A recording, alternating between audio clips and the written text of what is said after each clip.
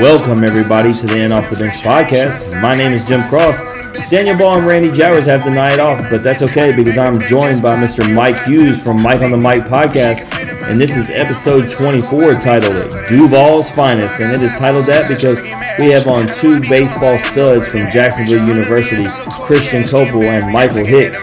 Let's not waste any more time and jump into the biggest interview in podcasting this week.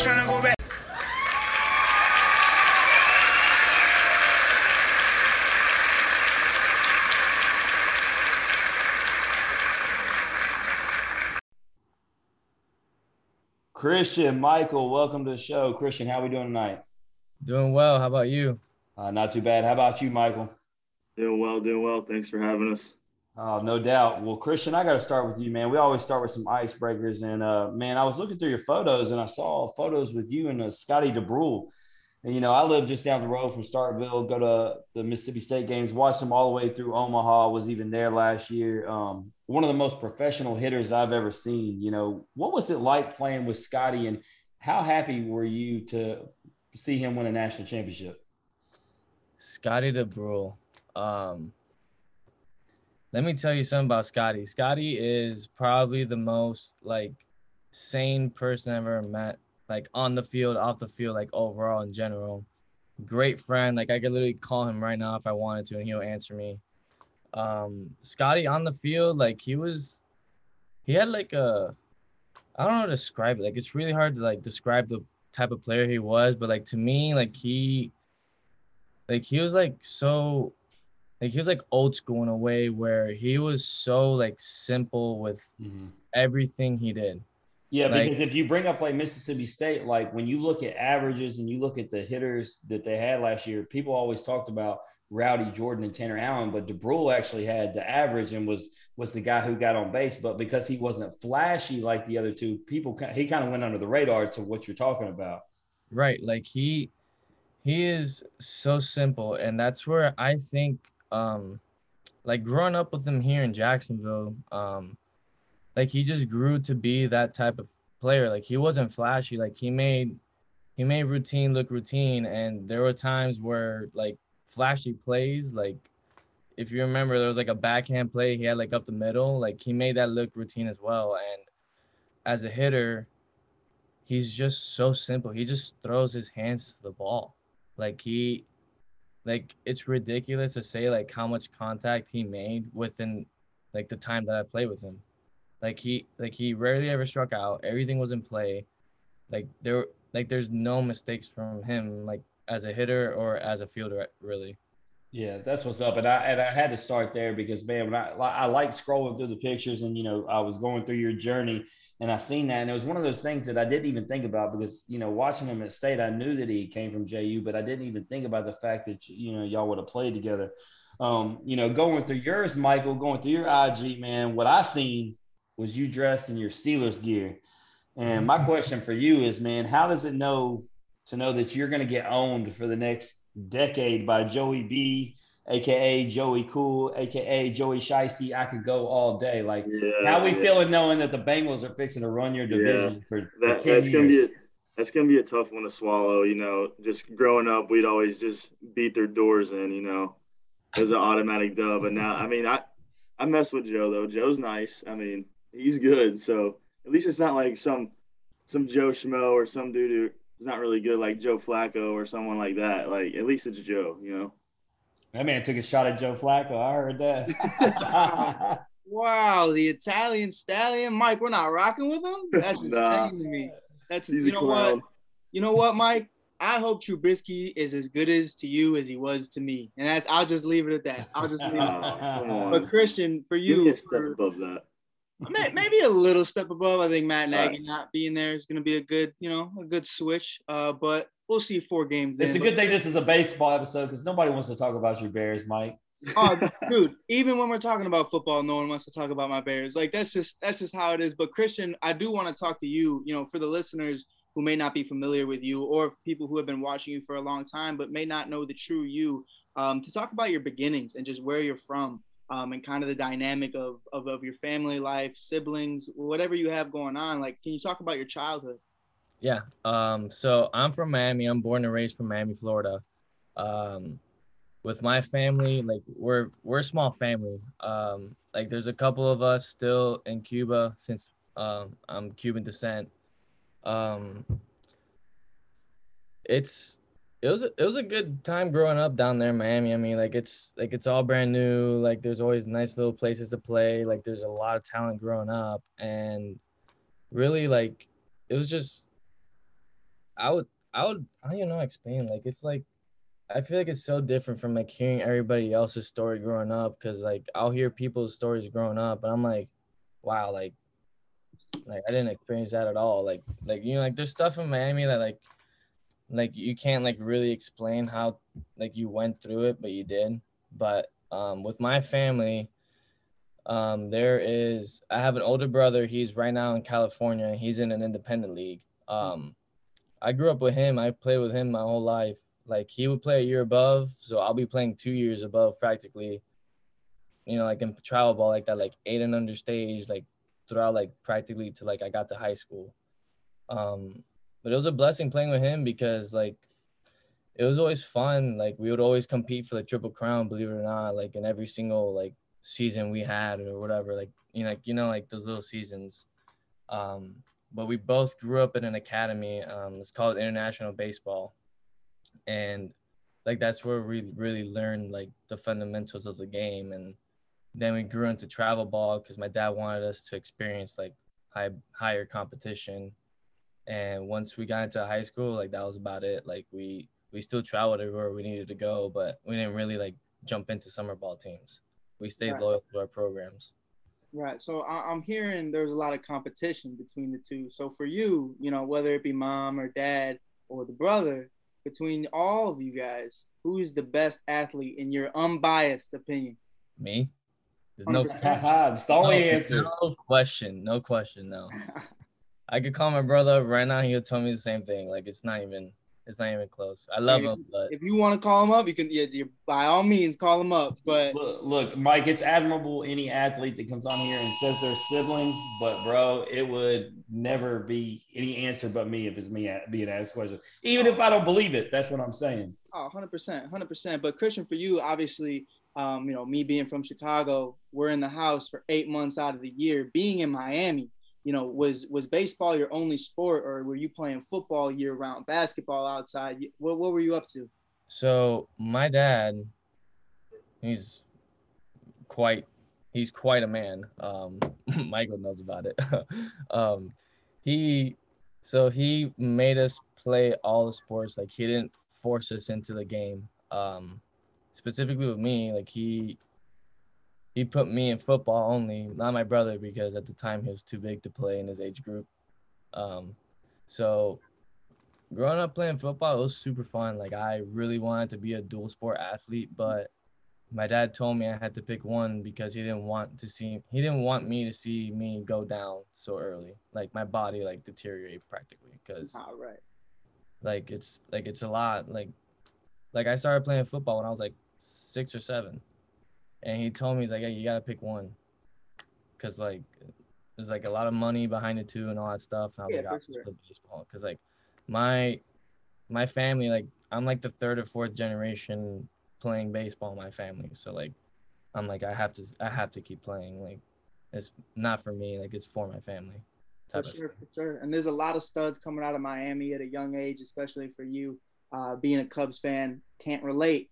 But for you, your favorite athlete growing up, if you could pick one, it doesn't have to just be baseball. Who would you have to say, whether it's in Miami or not? That's tough. I have one for like each. Let's hear them. Yeah, you can go down the whole list. So baseball, believe it or not, it was Jacoby Ellsbury growing up. When he was in my favorite team's the Red Sox. So when he joined as a rookie, like I just fell in love with him. Right. Like in that 2007, 2008 era. Basketball, Miami Heat, Dwayne Wade, there's no question about it. That's it. That's an easy one right there. Yes, sir. Yes, sir. Tell him. And believe it or not, my favorite football player growing up to watch was Ricky Williams. Mm-hmm. I could respect that. Yeah, I could respect that. Him and Michael Vick were like right here for me. Right. And Christian, really quick, Jim, not to go off the rails. Christian, James Harden or Dwayne Wade, is it even close? Absolutely not. Thank you, sir. Why are you asking me? Like I said, I hate James Harden. Oh, no. Just for the record, Jim Cross did not. That's Russell Westbrook and Ja Morant behind me. You don't see James Harden behind me. Yes, sir. No, I didn't mean to go off topic, Jim, but I was on a network show this morning and I was ready to flip a table over it. It's not even a conversation. It's Dwayne Wade all day. That's like in my eyes, that's like asking me like LeBron or like Green. Like, it's the same thing. And look, here's the thing, Mike. At the end of the day, Dwayne Wade got Gabrielle Union, so he's the winner, period. Oh, 100%. But Christian, I'm going to throw some stats at you real quick and just talk about the flexing. Played 2 years at Florida Christian School, hit .506 with 6 homers, 26 RBIs, and 11 stolen bases your senior year. Crowned 4A district champions in 2016 and made first team All-State and Miami-Dade County. Participated in 2016 FACA weekend, 2016 4A 8 player of the year. Lot of awards, man. We're talking 2016 private team all-star. If I can ask you to pick your favorite moment from playing in high school baseball, whether that be, just in the clubhouse, outside of school, whatever it may be, what would you have to say it is? That's tough. That's tough. Let me think. There's probably 2 that will never be unmatched. One is they're both against the school called Westminster Christian. They're like a really, really, really bad rival. Like we both hate each other. Like we always go like neck and neck. My senior year, we beat them in Florida Christian, our house, like just a regular season game. We beat them like 4-1 or 4-3 or something.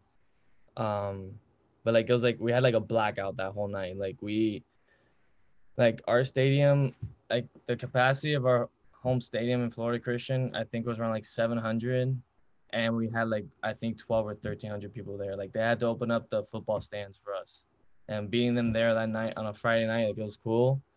And then that same year, we beat them in their house for our district championship, like 7-3. Like we blew them up, and not to like toot my own horn, but I robbed the home run. I robbed the 3-run home run that like basically like saved the game.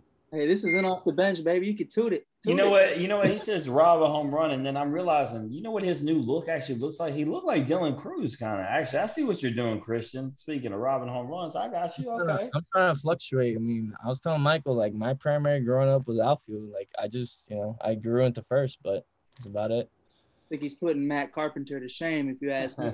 I definitely do think Christian, someone who played ball not even as close as well as you did, getting scouts looked at or even having scouts come into a game is an anomaly in the Midwest. But in Florida and in southern states, it's very common. So for you, how early did you start getting approached by colleges, and what were those conversations like?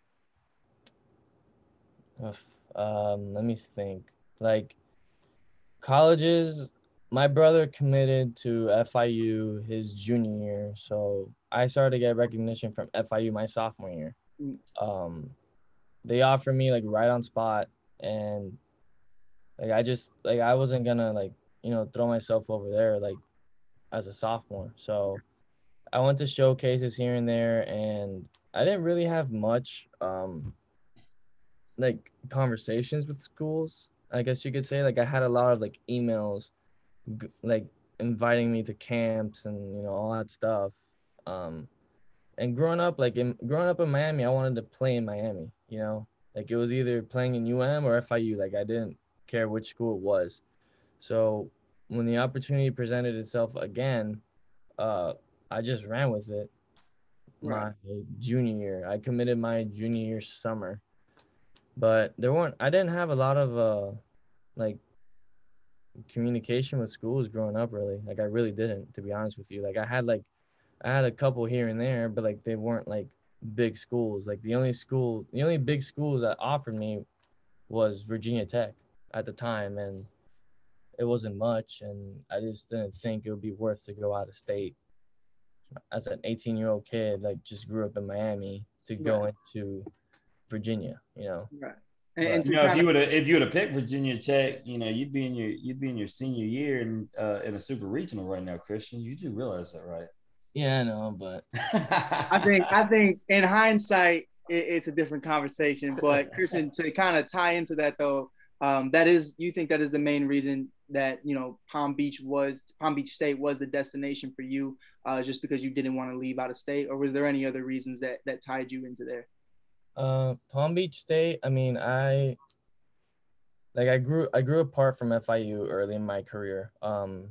Things weren't really working out there personally for me. So long story short, I got recruited by the old staff. And 2 weeks right before going into campus, I walked into the new staff. And I was just there. I'm like, okay. Like, I mean, it's too late to like turn back now. So it's just time to time to show and go. So freshman year went by, and sophomore fall, like I just came to a conclusion that that FIU was not the best fit for me. Like I knew I could bring more to the table. So in Palm Beach State, I had a friend of mine. His name is George Isa. He went to Farley Dickinson, then he went down to Palm Beach, and then he went to University of New Orleans. And he was my best friend growing up. Like, he was my third baseman in high school, and he told me, like, yo, we need a first baseman. So I'm like, okay, cool. I go to a workout there. The coach talked to me. He liked me. We went through the negotiation process, and within like 2 days, like I knew I wanted to play there because it's a great place. It's a great program, great coaches, great people, all that stuff. And I looked at myself in the mirror. Like, I was like 185 maybe because I was an outfielder in FIU. I looked at myself in the mirror one day. I'm like, if I'm gonna be playing first in JUCO, like I gotta eat. So I put on, no joke, when I stepped on the scale for the first game, which was like 4 months or 6 months after I committed to Palm Beach State, I gained within like 40 to 45 pounds. But that Palm Beach State was a blessing to me in my career, honestly. Like, it opened up so many doors, and like I'm here now. For sure. Yeah, no doubt. And we'll get into Palm Beach State in a minute. Before you get too carried away, Christian, man, we got to bring Michael into the mix. We got to head from South Beach to the Midwest. Yeah, Mike, that's enough for me. Like, go to him. No, we'll be back, but we got to get Michael in the mix here, man. I don't put my man to sleep. So Michael, where are you from? Was born in West Virginia, moved to Kentucky when I was like 6, grew up in Bowling Green, Kentucky. Yeah, and so for you, man, I was doing some research. You got a bigger family there. Talk to me, man. Siblings, mom, dad, and everything. Right. So I got an older brother. We're about the same height, but he's definitely a larger figure than me. He's actually got muscle to him, unlike me. But my mom, she lives in Bowling Green too. My brother and my mom live there, and my dad. And then my cousin lives in Bowling Green as well. But the rest of my family is in West Virginia. So mom, she's about 5'10", or claims she was. I think she's shrinking a little bit. She played basketball at Western Carolina and Marshall. And then my dad, he played sports in high school. He played basketball and baseball in high school, but he's a lawyer, former college president. So my question for you is, because I've seen that you played basketball growing up, man. Was your mom taking you to school in the driveway? What's up? All right, so we used to play 1-on-1 all the time. Like, we would get to talking smack, and she'd pull out the scrapbook. She'd be like, "Don't make me pull out the scrapbook." She'd pull out the scrapbook. She's got all these clippings where she's like dropping double, triple doubles here and there. Like, she's a beast. But there was one day in the driveway, I was about, I think, 10 or 11, and I had backed her down, and we were like on the right block, and I like tried to hit her with a move, and she broke one way, and I went back. She like read it right, but I hit her right in the nose with like my elbow or something. Got her good. She said some cuss words and went inside, and I think that was the last day we played. You hit your mom, Mike? Come on. Yeah, not on purpose. Not on purpose. Well, I guess at least you didn't. That's where champions are made, Jim. That's where champions. Hey, at least he didn't like dunk on her. You know what I'm saying? Like, then we would have just been downright disrespectful. No, yeah. She had the clamps. She was putting the clamps on me, and I just, you got to do what you got to do. Yeah, I mean, it wasn't on purpose, but yeah. So that just was the like last day we played. So just like Christian was asked about best athlete in the family, you know, you gonna take that crown or you gonna pass it on? Yeah, they can like make a huge crown for me, and I'll go ahead and sit there. They can make a throne.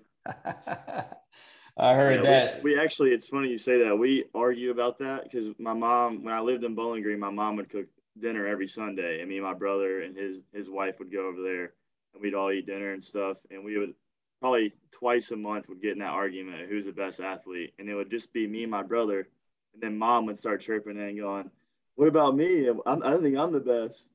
And I'm like, "No, mom, you're too old. You're Valid. You know what? I believe in mom. I think mom lace him up and take you right now, Mike. That's what I'm oh, thinking. she was nice. She was nice, no doubt." All right. So for you, you know, who was your favorite athlete growing up, no matter what sport it was? Who did you look up to? At a young age, it was probably just Michael Jordan. I mean, can't go wrong there. And then as the older I got and the more I was like watching sports and stuff, it probably Kobe Bryant, I'd say. Baseball wise, my favorite was Ken Griffey Jr. because I'm a Man, Reds fan. he's got all the right answers, Mike. Yeah. All the best of the best. But I didn't get to really see Griffey in his prime, but Griffey at the back end with the Reds while he was still kind of good. I know I really enjoyed watching him play for the Reds. And yeah, I'd say Ken Griffey Jr. My dog's actually named after him. His name's Griffey. So, that's and then awesome. Kobe. Yeah, no, you can't go wrong. I got to grow up on Griffey in his prime, and him and Frank Thomas were my two favorite baseball players. So I'm all about that. No doubt, he's just got the swagger, and he's just. And then like you said, I mean, you said Kobe and Mike. I mean, we ain't got to talk about it. That's that. So, for you, you know, where did you go to high school at? I went to South Warren High School. It was a newer school when it was just recently built. I got you. Through. And I see you earned all-state second team, all-region, and all-district honors while you were there. 4-year letter winner on the diamond, as well as the 2 years with basketball. And that's why I knew you could hoop. You know, I wanted to ask you this. You know, you talked about moms. You know, a lot of baseball players come on here and really claim, you know, because a lot of them had some basketball experience. If I was to put you against Mike Hughes right there, right now, not your mom, Mike Hughes, you don't know nothing about him right now. You taking him to the rack? I mean, I'm taking him to the rack, or I'm just pulling up from about 40 feet. I mean, not that deep. Probably about 30 I'll let him shoot it. I'll let him shoot 30 feet. I spray. I'm a shooter. There it is. There it is, Mike. You're toast. Don't even try it. We'll see what happens. We'll have to see what happens on the court. But, you know, I think he'll give me a run for his money, 100%. He ain't gonna beat me because I'm gonna back him down and throw elbows. I'm gonna play dirty street ball. He don't Jim, let me tell you, bro. That Draymond on you. Exactly. Ain't nobody coming near you, bro. Ain't nobody coming near you. He said that. I hate Draymond, but I would play like Draymond. That's the irony. So you know what? That's respect. That's respect. Don't like playing against him. Like him on your team, though. Exactly. So, you know, for you on the diamond, man, what was your favorite moment in high school, man? Everybody's got that one moment that they believe, you know, Christian even had two of them. What was it for you? My favorite moment was definitely we were playing. So our district is set up. So we have 5 teams in our district, and we were like I think we were the 2 seed because we didn't get the 1 seed, which we were pretty upset about. It was my senior year, and we were playing the 3 seed, who we were very similar with. They actually had a kid. He's playing at Louisville right now. His name's Ryan Hawks. He's a really good pitcher. Was a really good baseball player. And then they had another kid. He was a year younger than me. He was like a 4-year starter at Baylor on their team, and they're a really good team. It was a hard 2-3 seed game. We had to win that game to make it to the regional.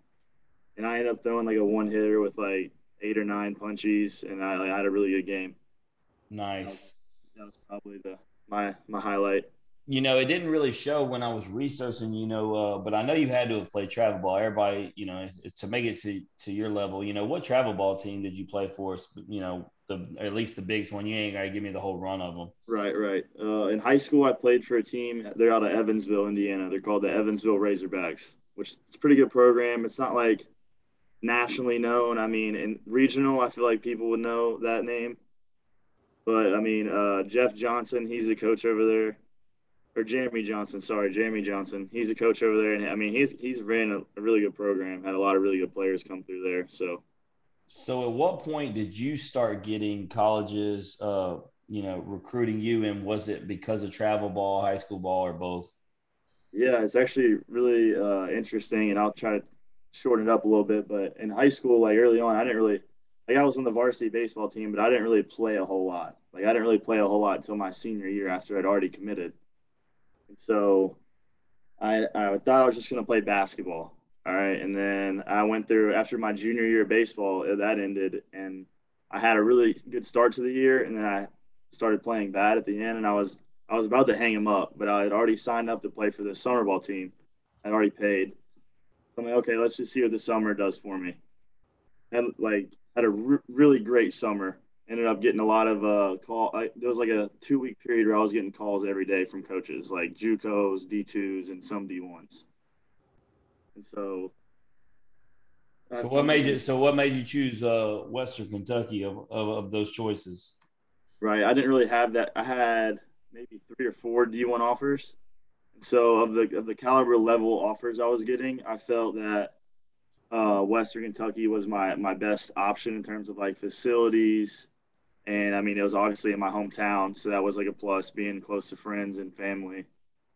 But I mean, I had offers like Marshall that I didn't really like their baseball stuff. Their coach didn't was rubbed me wrong on the visit, See, and then both of I y'all stayed close to home. See, oh man, I joined the military and I picked San Diego, California to get as far away from Memphis, Tennessee as I could. I don't know how y'all folks stay close to home. I was trying to get no. away as quick as I could. Was funny. I mean, I think I was just psychologically telling myself that as it was a plus, but I feel like I would have blossomed into like a better player early on in my college career if I would have gotten out of Bowling Green.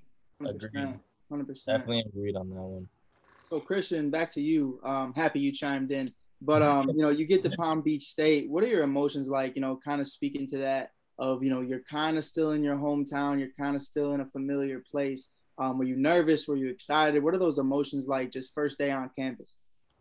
Going JUCO, like it just fueled my fire, really. I felt like I had a lot of people to prove wrong. Um, there's one time I'll never forget where I was having my meeting with my coach from FIU. He told me I would never be better than a Division II ball player. So when he told me that, like it just lit up a spark, like immediately. Like I grew in a rage, I grew in a fury. Like I was crying, like not from like disappointment. I was crying from like how much emotion I had in me to like prove, like not just him, but like practically like everyone I surrounded myself wrong because like my my first high school, which was Christopher Columbus, I was told the same thing. Like I wouldn't be better than a Division II ball player. Then when I get into a Division I program, I get told the same thing. And when I decided to go JUCO, um, like it just grew, like it just made me furious. Like when I had that first game, there was like too much to handle, like mentally, physically, emotionally, and like when the course like wrote itself out, I ended up doing what I had to do, but it got shortened up because I suffered a ACL meniscus tear complete, and it took me about 18 months to recover from. It's tragic, but you do prove a lot in what you just said to a lot of ball players and a lot of people listening right now. And that's a true testament to everybody as a baller, and in your 2 years there, especially your sophomore season, you slashed 333, 382 and 561 in 30 games as a sophomore. You tied for the team lead in home runs with 5 and was tied for second in triples with 3. How much would you describe, or how would you describe your time at Palm Beach State? And for you, would you do anything different? That place was a blessing in disguise, really. Like I loved everything about it. Like the school was great, teammates were amazing. The only thing I would do different is not try to field the bunt and throw the third in a drive. That's the only thing. That's Like, that extra stuff that we like. Look, that's what's not in the scripted stuff. We don't got that stat. yeah, Nightmares about that. like no, I still do. Like I wonder if I didn't try to field that ball and throw it across the diamond, if what would happen. 100%, 100%. But for you, how does JU come into the mix, and what did that kind of entail? to put it on perspective for you from JU, I'll tell you this. I committed right before my injury happened, and I called the coach up when I got the news.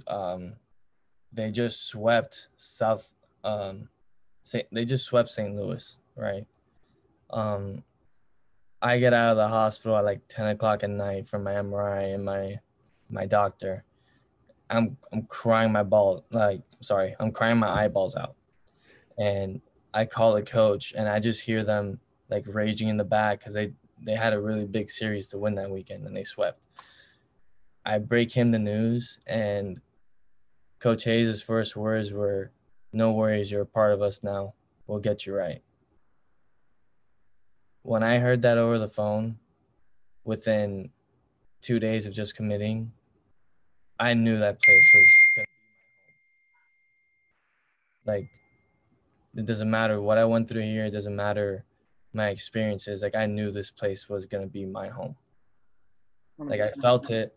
So I came up here and I visited Ruben Samayan, my best friend growing up. He played here for 5 years because of COVID. He didn't have a single error in the outfield. My best friend growing up, best friend to this day. I came up here to visit him because I had nothing better to do my sophomore fall. And like when I got up here, because I'll FaceTime him all the time. When I got up here and I saw things for myself, like I just envisioned myself wearing that jersey. Like there was no other jersey in the country that would persuade me not to wear Dolphins across my chest. 100%. And it's weird to hear because there's a lot of like better places to play and this and that, whatever. But like it was just like it was like a heart. Like I felt it. Like I felt it here. You know, it's interesting to hear you say that, man, because there's something to that. You know, not to cut you, Mike, but you know, Josh Hatcher said the same thing. You know, he left Mississippi State, a national champion. He had a plethora of options, but he said he went back home. He went to Kennesaw State. He was playing with 3 of his high school teammates and his best friends, and he said it just felt like the place that he wanted to be. He couldn't see himself anywhere else. Even with the other options, he said that was the school for him. So, like, I can understand that, you know, hearing you say that, hearing him say that, like being a ball player. And when you, like you said, when you see a certain uniform and there's a certain school and you got a certain, you know, relationship with a teammate, like, and it all just kind of comes together, it just feels right. Yeah, like I was coming in the year where they went to regional against UF and they beat UF. They beat Florida State. Like they beat all these guys. They were ranked. And I just felt like the shoes needed to be fulfilled. And like I just had that heart and desire to play here and want to continue that legacy, that little span of time where JU was like on the national totem pole. 100%. You know, you talk about the ACL meniscus tear. You know, we've heard crazy stories about how it happens. I've heard guys who literally stepped out of bed and tore it all the way to, you know, trying to slide in the home plate. So for you, can you kind of just take us through that injury as a whole and how that kind of transpired? So it's quite interesting. So how it happened was we're playing as Miami-Dade, right? Mm-hmm. So I was playing at home in front of all my friends and all my family that came to see the game. First and second situation, they bunt. I charge in immediately. Obviously, he hit it hard towards me. He bunted it hard towards me. So I planned to go throw at third because I had him. Like I would have easily had him. And my cleats dug into the ground, the grass. So I felt every single thing. Like I felt the snap, I felt a crack, I felt the pop, everything. I couldn't even I couldn't get up. Like I felt like a balloon was like inhaling itself behind my knee. So like 2 minutes later, I get up. I didn't get taken out. I told my coach I'm not getting taken out. I finished off the inning. I go lead off the next inning. I hit a ball up the middle, and it's my left leg, so it was my backside leg. When I went to finish my swing and run out the box, I just fell straight down. So, like that's when I knew I'm like, okay, this is bad. And you know what I caught most out of that story is it all comes back to a bunt again with you, Christian. Yeah. Was that the same bunt or no? Different bunt? No, it was the same bunt. Okay. Christian, would you? I thought it was a different bunt. I thought this was the bunts were just really messing him up. Christian, would you say, I've torn my meniscus, and I've torn, my labrum in my throwing arm, and I've partially torn it and then fully torn it later on, kind of like you're alluding to. For you, would you think, because I mean, first of all, you're an effing warrior if you fully tore it and finished out that inning and then to go for another at bat and to say you're good. Would you say there was a difference in that at bat to where the injury extended? Would you think maybe it was a partial tear in the beginning and then you fully tore it doing that at bat? No, I felt like when I'm telling you, like Rice Krispies, snack, crackle, pop, like that. It was off rip. All the above, like right. Off rip. Look, and Michael can appreciate it since he said he's a Kobe guy. Kobe tearing the Achilles, going back out there and shooting. We don't talk about that, sir. We don't talk about that, sir. Hey, Michael, I'm feeling you, but I got a fish named Kobe, bro. That's Black Mamba in my room right now. But, Christian, back to it, I love the feel-good stories, man. And this was one of those stories where you returned 17 to 18 months later from the injury in a shortened season to start 16 of 17 games played, all at first base, led the team on the ASUN conference in home runs and was second in the ASUN and RBIs before COVID hit.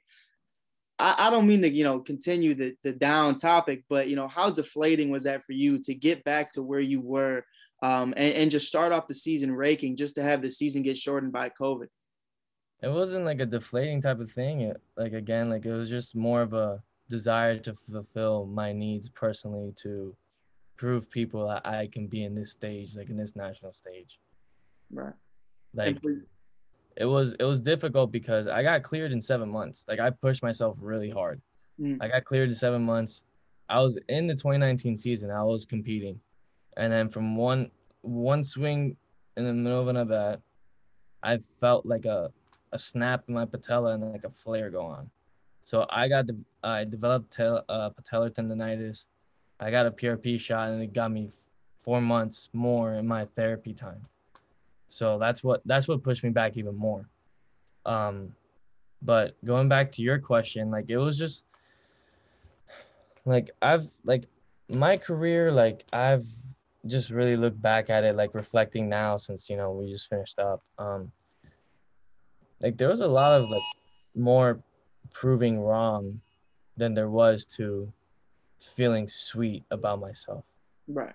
If that makes any sense. Like, there was a lot of like negative talking about me. Like, there was just a lot of questions in the air, and like, it was just like, I just feel like with my performances and my time, especially here in JU, is just like a little jab in the mouth. Like the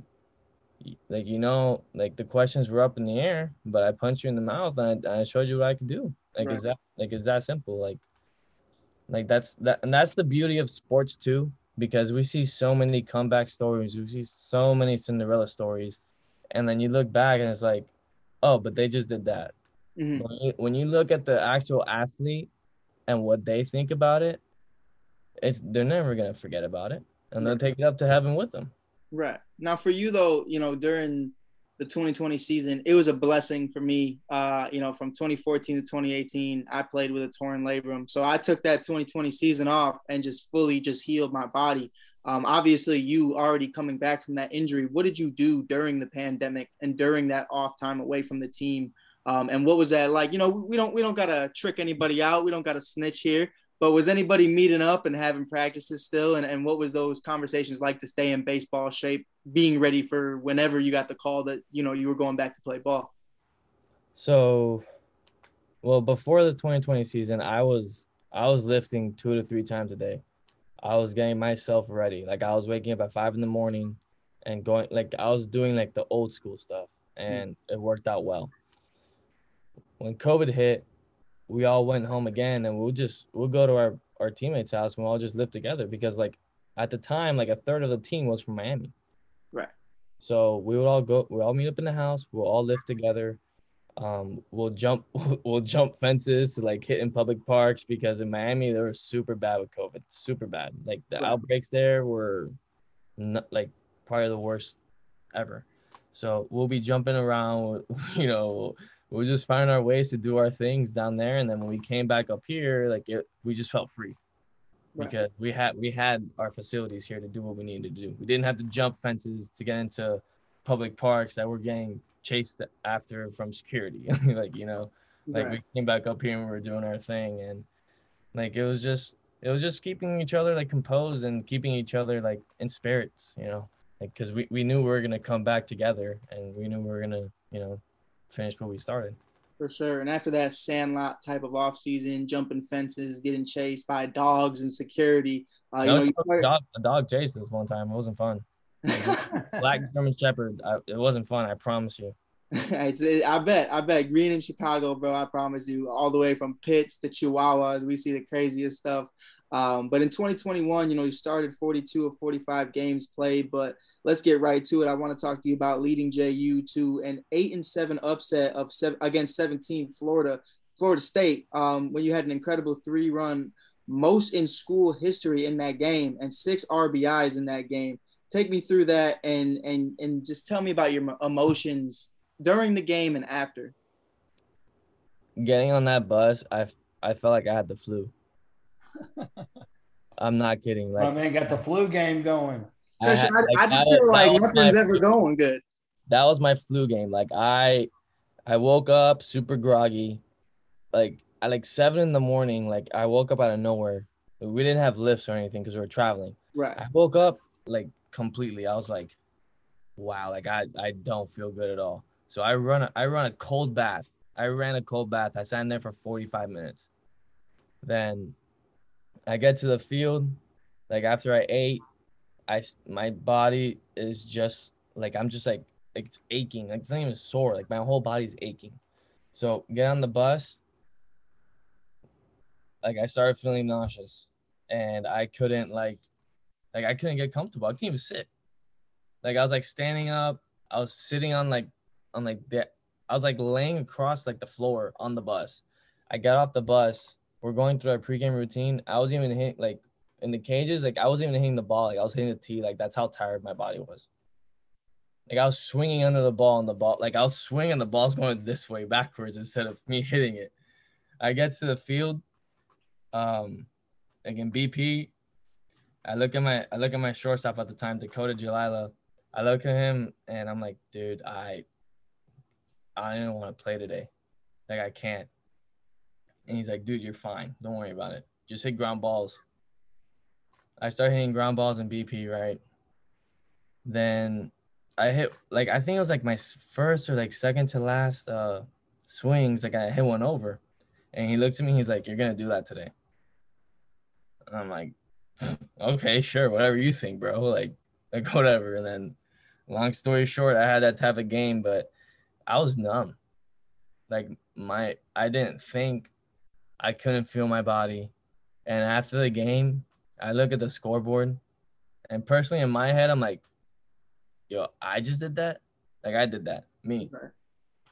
And like everyone there is just like jumping around because we beat FSU. And in my head, I'm like, dude, what's going on, bro? Like this, like I was like having a J.R. Smith moment, not even knowing where you are. Right. Mike, but look, let me ask you a question. Look, he just provided 6 RBIs and 3 home runs, but he's that sick. You going up and hugging him afterward, or you just gonna stay tight? Like that's a hot take. Listen, before COVID, I would say hell yeah. Like I wouldn't care. During COVID, I don't know. That's a hot take. That might be one of the hottest questions you ask all night, Jim. 100%. Like I'm staying away. I'm gonna throw the long distance high five and say, "Good game, Christian." Appreciate you, bro. I'll see you later. No joke. Like I barely sweat, right? Like I'm not the type of like person that sweats. Like you even ask Michael. Like after games, I go take off like my undershirt. Like it'll still look like I just put it on. That game specifically, it looked like I wore a green undershirt. It looked like black from like how much like I drenched. But Christian, I had the shivers. I had the cold sweats. Everything going on that whole game. Christian, for you though, your senior season started 53 of 54 games played, 50 at first base and 3 at DH. Led the team in RBIs 48, home runs 13, slugging percentage was 495, raked, and tied for the lead in sacrifice flies for first Dolphin with double-digit homers since Angel Camacho in 2019. You talk a lot about proving people wrong, and obviously the standard is just to be the best version of you that you can be. But is there a chip on your shoulder when you look at this season as your defining season? And would you say you met expectations or exceeded expectations for yourself? Well, in my mind, like I'm never gonna be happy with my performances, like no matter what I do in that given day. Because you're that guy. 3 home runs in a game, and you're like, it could have been 4. Yeah, because like I'm the type of guy that thinks neutrally. I'm a neutral thinker. I don't take too much of good. I don't take too much bad. And like, yeah, like it's nice that I met these, I guess like milestones in my career, you could say. But like, I was taking a lot of outside advice from former guys that were in the program, and like, I was just running with it. I was, like, as you said, trying to be the best version of myself every single day. I told my guys that every single day, like my hitters group, I told them that every single day before we took on a game. Be the best version of yourself. Not for you, for everyone surrounding you. You play for them. You don't play for yourself. I told them that every single game. And yeah, like looking back now, like it's bittersweet because it came to an end, but I am happy with what I produced in my time, especially this year, because I felt like it was such an emotional roller coaster, being here for so long and it coming to an end, like meeting, like Michael, specifically Michael, like he's my brother.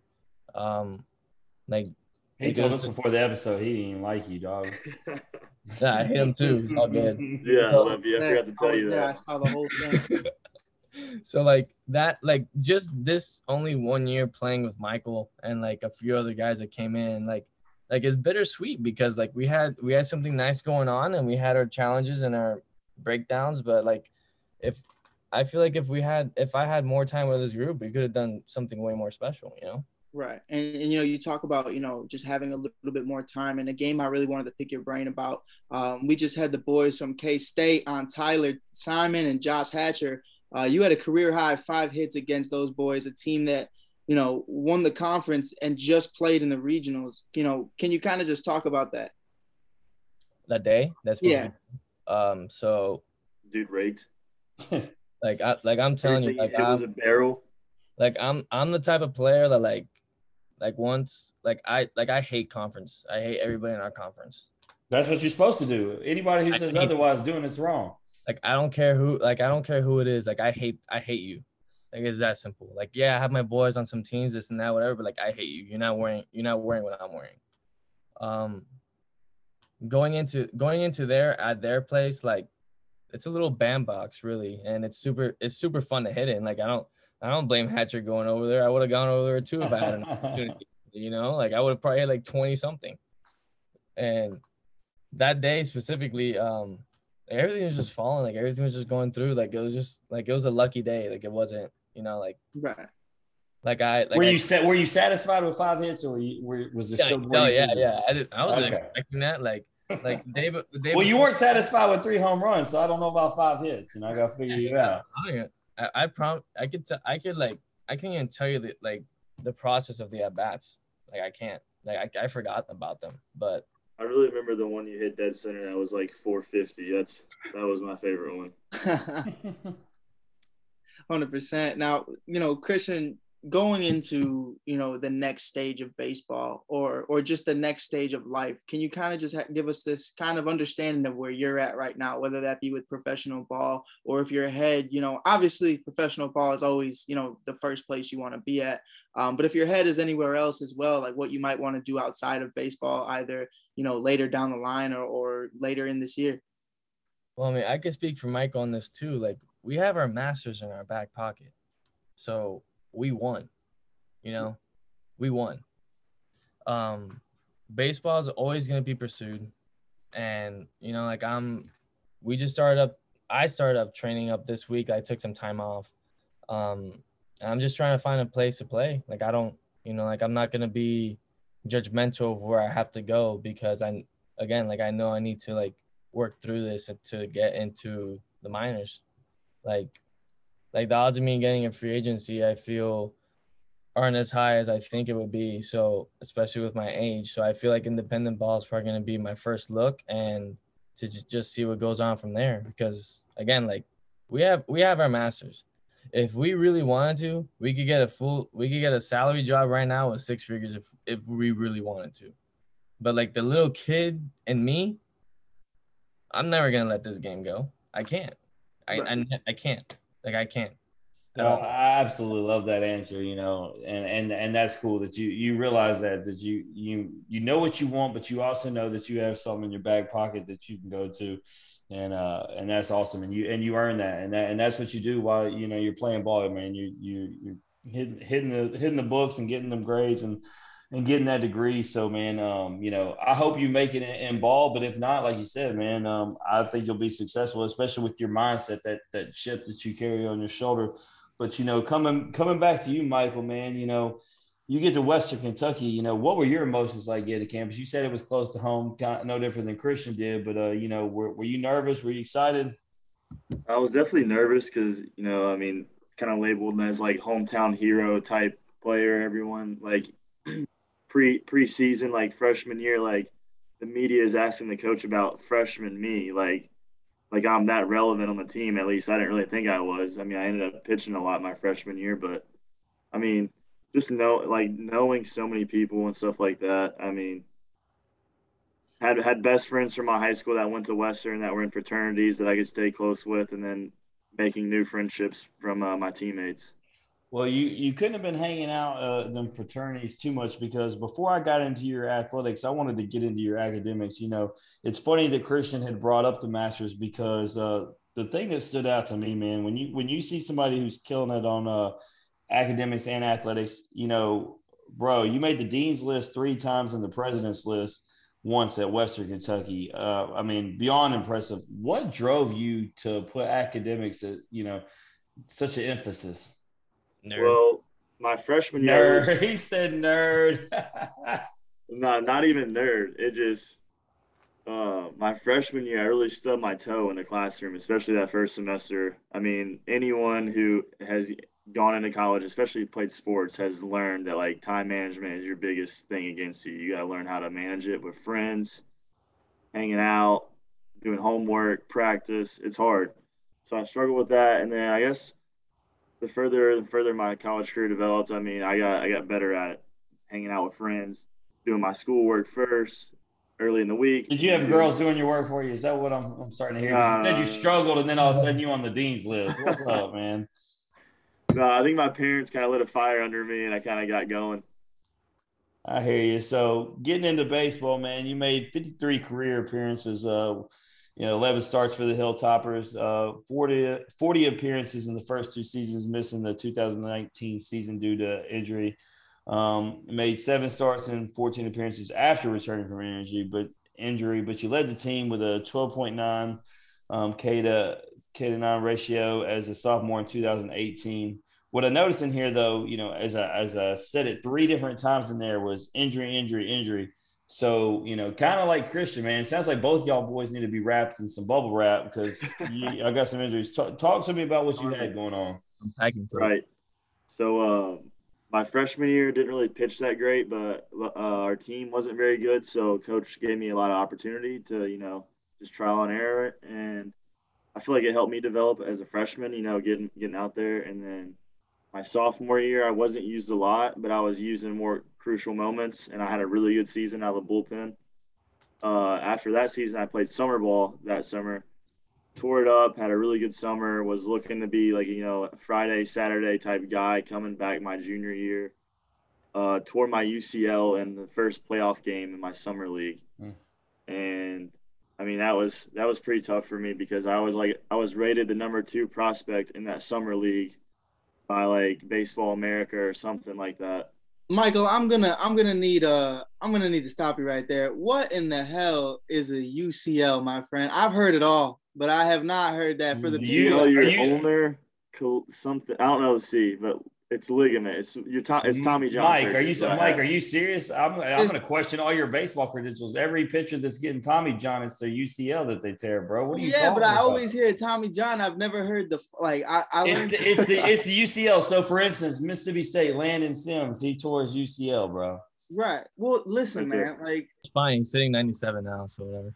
Nah, I wish. exactly. You wish. What do you mean? I tasted. No, but the thing about it is, Michael, what you know because you had it, and what I know, 20 years ago, Tommy John ended your career. Now with advanced medicine, not only are you recovering faster, but a lot of pitchers are coming back stronger, which just seems kind of crazy, you know. But it's crazy how medicine has changed, and so you know that would be my first question. Coming off Tommy John, how long did it take before you were back throwing on the bump?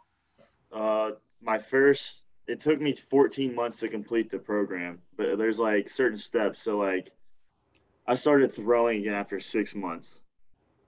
And then let's say like at 8 or 9 months, I was like throwing live bullpens, you know, like fastball change, like 75%.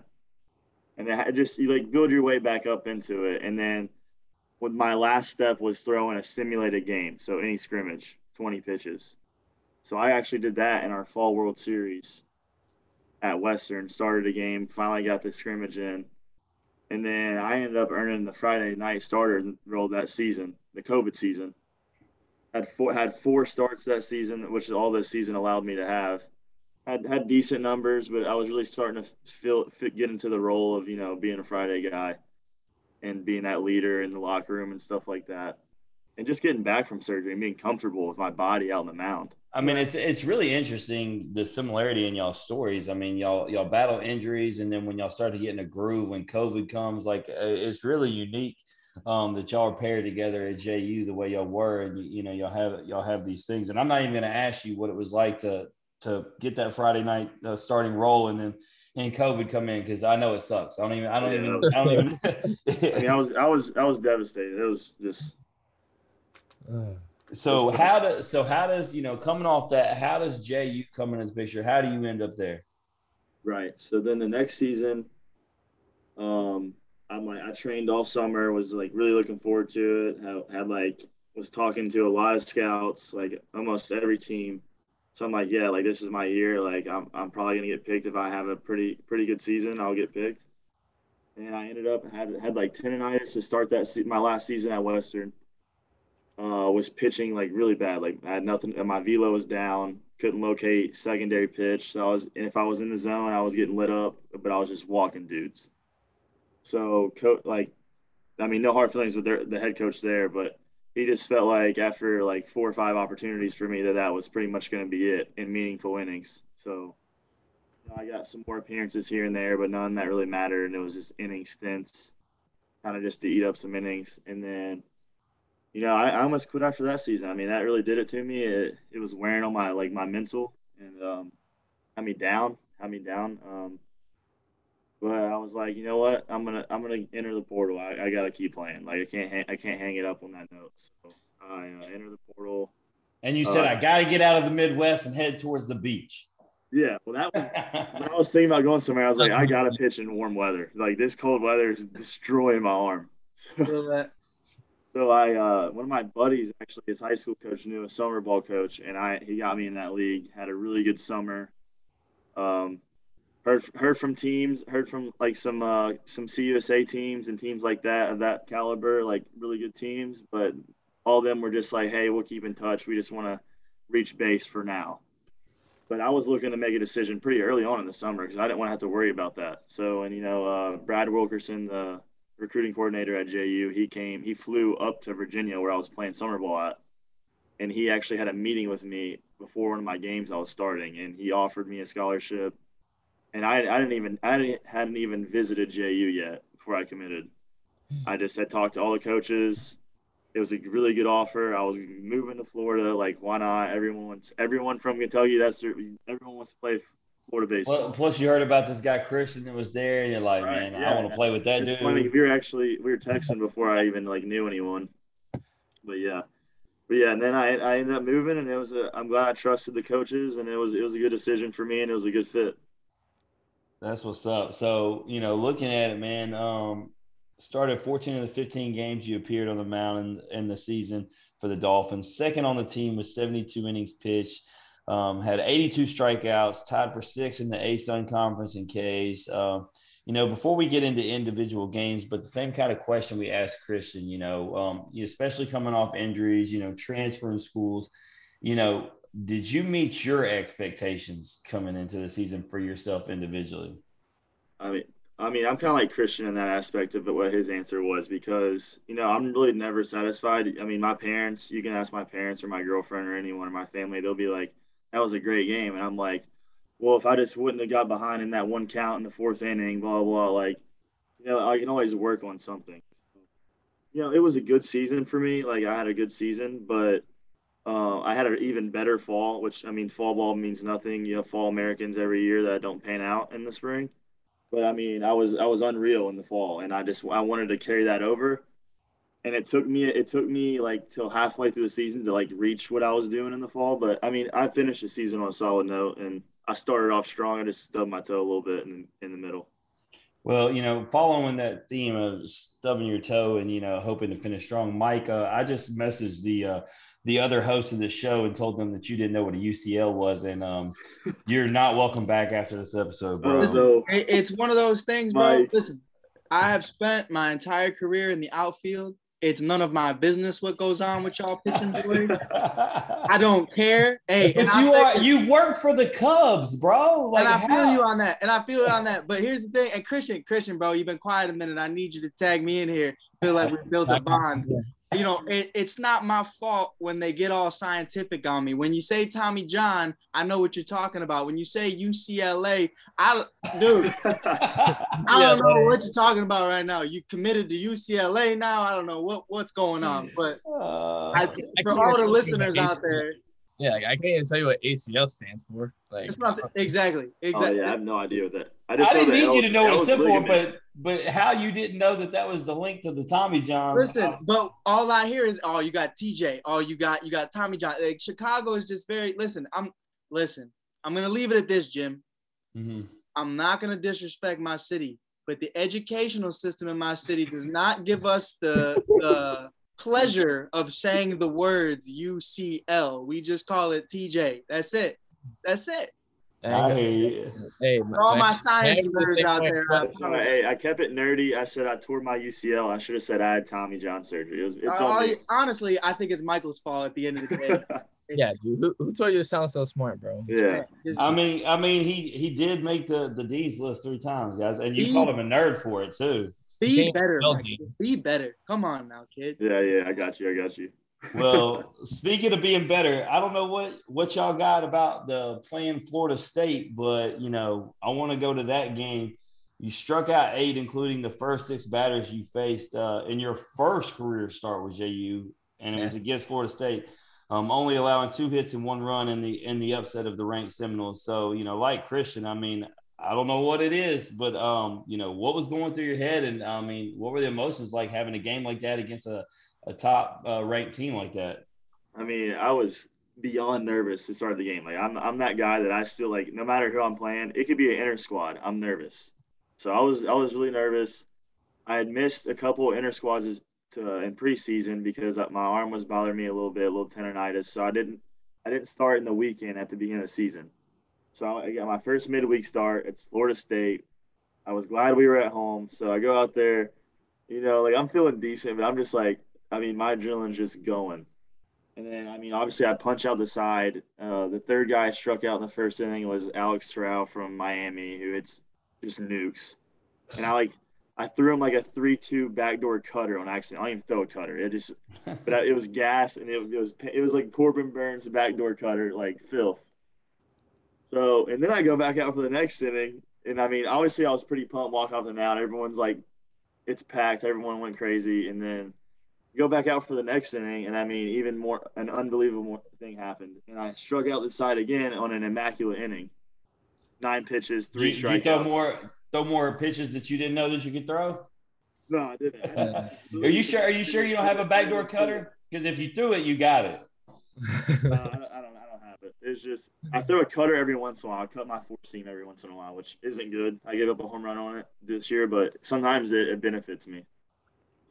So yeah, the second inning when the next three batters, it was 3 pitches to all of them, immaculate inning. And I mean, I was going even more nuts coming off the mound then, and everyone's like, "Oh, let's go, let's go." I mean, at that point, I'm like out of my body. I'm like, this is my first start here. Like, I'm the new kid. I was just like, this is awesome. Yeah. Well, welcome to the team, kid. We love you. Like, no doubt. Yeah. So you assumed the Saturday starter role, at the start of ASUN play, won 4 consecutive starts and 5 of your last 6 in the regular season. How did you find that groove, including recording a career best 10 strikeouts in the final starter versus Eastern Kentucky? We were just talking about the backdoor cutter. What was working for you on the mound? What in the pitching arsenal? What was your go-to? Talk to me through the success you were having through that stretch of games. Right. So, I mean, my go-to pitch is my slider. I mean, it's a pretty good pitch, and I can really throw it in any count, which is what really helps me. I could even throw it 3-0. If I feel like a guy, I mean, I rarely do that, but if I feel like a guy sit on that, I'll throw it. A 3-1, I'll throw it. It helps me a lot. 2-0, just being in behind the count, being able to throw that breaking ball. I mean, my fastball command got a lot better too. That really helped me. Being able to put it on the inside and out, especially inside. The ASUN hitters, they're all looking fastball away, breaking stuff away. So they're all leaning out over the plate. If you can jam them in, that's how I had a lot of success. And I'll throw a 2-seam fastball too, and I like to leave it arm side, which will run into the righties, get a little jam, fish job, or just late swings. But my changeup really came along. I didn't really have a changeup at all. I mean, I would throw it here and there, but I mean, it started to be a swing and miss pitch for me in those games. So that really helped me, especially for left-handed hitters. So actually, let me ask you that. As you break down the pitches, which I love the in-depth breakdown of your pitches and how you approach the hitters. A lot of guys are having to develop a changeup. Is it something that's just not taught as much, coming up anymore? It's just, I mean, it's such a field pitch. It's so hard. You want to throw it as hard as you can, but you want it. It's just I can't even explain it. I brought up Landon Sims, and they had an amazing stat on him last year as a closer. All those innings he pitched, I don't know if you saw it. He only threw 3 changeups the entire time, and so that was something he had to work on coming into the season, was just to throw a changeup. And he was not the first guy I heard that about, and it was interesting. Because for a guy like me who didn't pitch, I don't understand any of that. And I don't know if, changeup is something they teach along the way or how it comes into play. Right. So the way I got that to be a pitch for me, like at least just a third pitch, whatever, was I would just in my bullpens, I would throw it all the time. I would practice as much live, like type scenarios in my head, throw a dummy hitter in the box. I was playing catch with it. I mean, I was even like crow hopping some and throwing long toss with it just to get a feel for it coming out of my hand, to have that breaking, sinking action. But I mean, my coaches, my pitching coaches, they're really good at helping me with my changeup. Just tweaking the grip here and there a little bit. I mean, it's just little stuff like that is how. But yeah. It is a tough pitch to throw, especially for some right-handed pitchers. Yeah, no doubt. But I mean, you saying you have that slider in the arsenal and being able to locate the fastball, it tells me that, Christian talked about, y'all have y'all's masters in the back pocket, but obviously you're going to pursue baseball as a pitcher. Having the full arsenal of pitches like you clearly have, and the good breaking stuff, because, everybody wants to talk about how hard somebody can throw and talk about the velo, but that isn't what's going to get you to the next level. You got to have the other stuff. You got to have the off speed, and then on the fastball, like you said, you sit there and talk about your location. You got to be able to paint that inside corner. And so with that, I assume that you're going to continue to pursue baseball to the next level. For sure, yeah, that's the plan right now. Yes, sir. I mean, I don't know if draft is anything for me. I think it could be. There's a possibility, but I think free agent for sure is in my cards. We actually, obviously getting drafted is something you want and you get excited. But we've had multiple guys who came on here. We even had one who announced because he signed the day of with the Los Angeles Angels, Houston Harding. You never know when they're gonna come calling, and so man, like if you don't get drafted, man, continue to put in the work, stay ready, both of you, because there's going to be opportunity, and you find a league to jump in, because based upon the statistics I've seen, and everything that I've heard from the guys who told us that we needed to have you on here, y'all got talent galore, so I think there's still a bright future ahead, and this ain't the end for you guys. But with that, we're gonna put all the serious stuff aside, and we're gonna play a game called This or That. Y'all down to play? I'm down. Let's do it. Come on now. All right. So there's only 2 rules in this game. I'm gonna give you 2 options to choose from. You can't say neither, and you can't say both. Those are the only rules. That way we don't get mixed up. Christian, you're gonna answer every question first, and then Michael, you're gonna come behind them. Y'all got it? Got it. All right. What would you prefer to have? Would you rather be at a luxury swimming pool or at the beach? Come on, dude. Dude, that's so hard already, bro. Like, man, this is actually, there's a reason why we research these questions. That's a tough question. These are tough already. Like, but like growing up in Miami, like you know how many luxury swimming pools I've been around? Look, sometimes this question opens up fun stuff. We talk about the guys from Kennesaw State. Hatcher says swimming pool so fast, and then says that he doesn't like the beach because he doesn't like water that he can't see his feet in, so he doesn't go into the ocean. That's a valid thing though. That's pretty. I couldn't. It is valid, but you gotta go for views too. Views too. Well, Mr. Miami South Beach. I'm gonna go a beach. I'm gonna go a beach. I grew up at the beach. So Michael. Beach. Yeah, it sounded like that was easy for you. All right, would you rather be smart or would you rather be funny? I know what Michael's about to say. Funny. Hilarious. No question. There's no fun in being smart. Like, I don't know. Michael might disagree. Mr. UCL, what is your answer today, sir? I'm definitely more of a funny guy than smart. I mean, oh. I'm really not that smart. I guessed right. I told you he had girls doing his work. It's all clear now. 100%. Yeah, we got jokes on each other like every 20 minutes. So yeah, that's easy. All right. So would y'all rather do a group hangout or do y'all like to do like one-on-one hangouts? Are you more like, like a small scene or a big scene? I mean, that's a good question. That is a good question because we both got girls and they're both sisters, ironically, but nice. We both man, y'all waited way too long into the episode. I feel like we should have said that at the beginning. I feel like that should have just been the introduction. Like that's we're both dating twins. Ew. I don't know. Like I'm definitely more of a group guy. Like with we got our girls, whatever. That's like a lot of one-on-one time already. But right. I love being in a group setting. Like, you going big group or small group? I don't care. Whichever. What was the question? So would you rather hang out in a large group of people or would you rather be in more like a one-on-one type setting? What do we got with large? Like what are we talking about? Like 10, 15? I would say like the crew, just like your boy. Oh no, yeah, crew all day. Oh, crew, yeah, I'm crew. True. But Michael, and this is for Christian as well, are these, not to get too personal into your business, but is this identical twins or, is there confusion? Yeah, they're identical. Now, when you guys are all together, though, like, is there confusion sometimes? No, never. No. How do you guys separate that difference, though? Because I've been in that situation as well, and I've gotten confused many times on who I was talking to.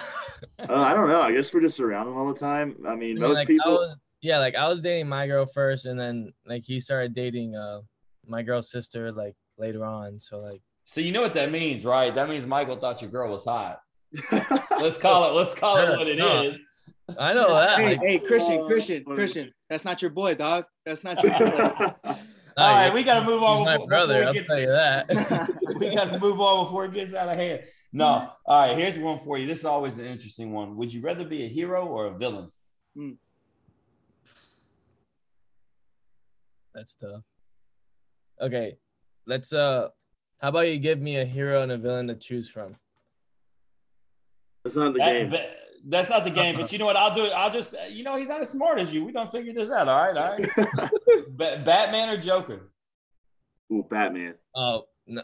Yeah. I am a villain 100% of the day. Joker Me too. All day, every day. Mike, I know all you day. Joker. No, Yeah, I'm a huge Batman fan. So I Yeah. mean, if I like the Batman type of hero, I don't like the Superman type of hero. If that makes No, I sense. could get that. Yeah. Yeah. I just don't like the Vigilante whispering, kind bro. of or something. Well, that's because Superman. You know, we made enough jokes about nerds. Superman does. He's nerdy. Let's call it what it is. Like he's got all the powers, but he's not. You know, he's not dark and mysterious like Batman. Wears No. glasses. But I'm feeling all day. Give me all of them. You know, Mike, because I work out. I'm down with Bane. You know what I'm saying? Oh yeah. That's the role I want. All right. So, would you rather go if you can go to any concert or any sporting event? Which would you pick? A concert or a sporting event? A sporting event, 100%.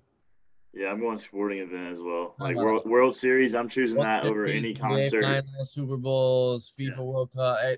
No question. Believe it or not, guys, y'all are the first two to actually not pick concert. Hey, I love it. We mixed it up. We found somebody who wants to go sporting event. That would be me too. But you know, a lot of athletes say, you know, they on the field all the time. But you just said exactly what I think. Like, man, you could be at the NBA Finals courtside. Like, what are we talking about? Like, Right. Yeah. We're not talking about our own games. We're You give talking me 5 rows behind home plate World Series, like Right. what?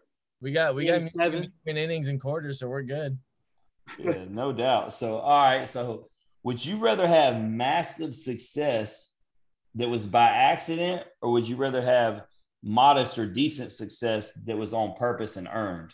we're talking like, scratch a lottery ticket, you know what I mean? Make, Ooh. or having 250 plus on Tennessee at the beginning of the season and cashing out towards the end. Nice. I'm gonna go. Nice. I'm gonna go on that first option there. I mean, if we're talking about like a lottery ticket example, like I'm full for that. Michael. I'm gonna go earned. I'm gonna go the other one. I want to earn it because I'm still somewhat successful, but I earned it. You know, I can hang my hat on Michael's just that guy, man. He's just that Yeah. type of guy. I love it. I love You it. want to earn a lottery ticket with like. I mean, don't get me wrong. I would love to win the lottery, bro. Like, You earned the ticket though by paying. I like that they're not answering the same. I hate when it's the other one follows the first one and we just get the same answer. So I love them mixing up. But we're gonna find out with these next two, Mike. These are our staple questions. These are the most fun questions that we ask every guest. Fellas, would you rather do 10 years in a coma or 5 years in prison? Christian, you're my guy, man. I need you on this one. I've been arguing all year about this. All right, so let me break it down. In a coma, you fall asleep and you wake up. Thank you, sir. Thank you, sir. But it's 10 years. I'm going Yeah, 5 but years those in 10 prison. years can feel like 10 seconds. I'm gonna get huge, bro. I'm gonna do 800 push-ups a day. Dude. No, I'm a guy. I'm a I'm guy. gonna get I like huge. my sleep. I'm cool with it. Like Right. you can eat the ramen with the mayo and the ketchup. You stir it up every day and do little push-ups and pull-ups. I'm gonna take a nice little sleep real quick. Right. And Michael, here's where I'm coming from. I hear you're gonna come out looking like Jim, and it's gonna be an amazing thing. If you do the coma, you'll probably wake up looking like me, and you don't want that. But listen, if you wake up from the coma, like Christian said, you just go back about your life. If you go to prison for 10 years, you have to have that 5 prison years. mentality or 5 years. You have that prison mentality the rest of your life, and you don't know got what the you saw in record prison. and all that stuff. Nah, I'm good. Bro. I'll fall asleep and wake up real quick. Here's the way I think about it. It's the age thing and it's my family thing. I go in depth with it because I'll be old, my kids will be grown up. So for y'all, I mean, think about it, man. You'll be in your mid-30s when you wake up. Yeah. See, but look at us. Look at us. We'll go to sleep pimps and we'll wake up pimps, and it'll be perfectly fine.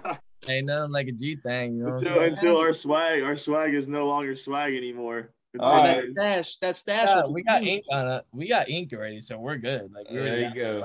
We got ink. We're good. All right. Well, y'all thought that was a harder question. Here's the one. I'm gonna find out everything about you right here.